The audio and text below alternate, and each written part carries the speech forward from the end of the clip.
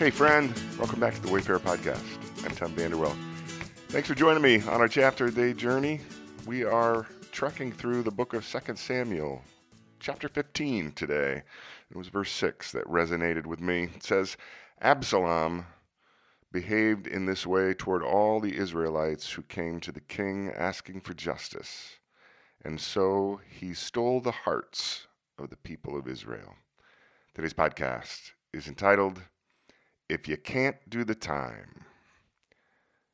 Much like David, I confess I made a mess of life in my first marriage when I was a young man.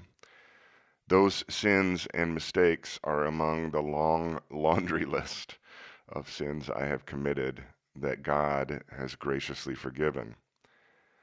There are still friends, however, who have never spoken to me since my divorce. Some I've reached out to, but they've never reciprocated or returned my calls. Being forgiven does not erase the fact that we must face the natural consequences of our actions. After being confronted by the prophet Nathan regarding his adultery with Bathsheba and subsequent conspiracy to commit murder, David showed great remorse and sought God's forgiveness. The events, however, sowed seeds of scandal, anger, resentment, both inside David's family and in the public among King David's subjects. Part of Nathan's prophetic word to David was that the sword would never depart from David's house, as the consequences of David's blind spots would bear bitter fruit. David's children knew their father's weaknesses, both as a father and as a king. David's son Absalom witnessed firsthand King David's turning a blind eye to the favored eldest son Amnon's rape of Absalom's sister, Amnon's half-sister. The seeds of anger, bitterness, and vengeance have taken root in Absalom's heart. In today's chapter, Absalom masterfully exploits his father's scandal and weakened poll numbers in a brilliantly planned and executed coup d'etat. David is forced to make hasty preparation to escape the city with his closest followers and arrange for spies to gather inside information regarding his renegade son and the rebel plot. David's very own son had stolen his kingdom and was now reaching out to steal his crown. So David is on the run again, just like he was as a young man fleeing from Saul. And he does what he always does.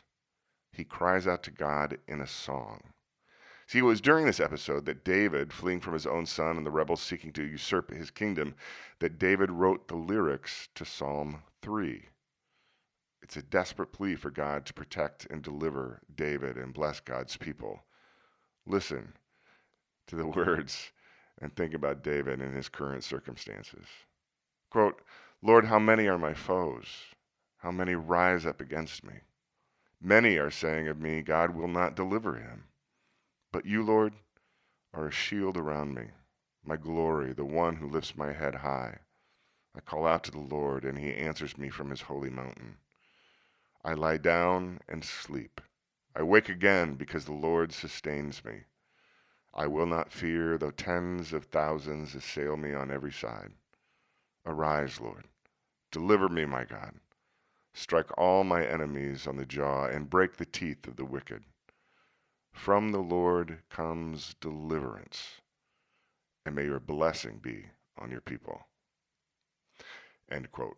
So in the quiet this morning, I am reminded of the many mistakes I've made along the journey and their residual effects on relationships and circumstances and perceptions. Jesus advised people to count the cost before agreeing to follow him. The same advice might also be given when tempted to sin.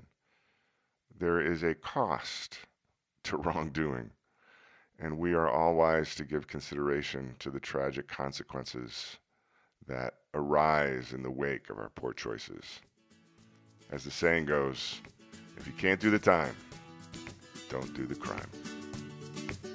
Have a great day, my friend. I'll see you back here next week.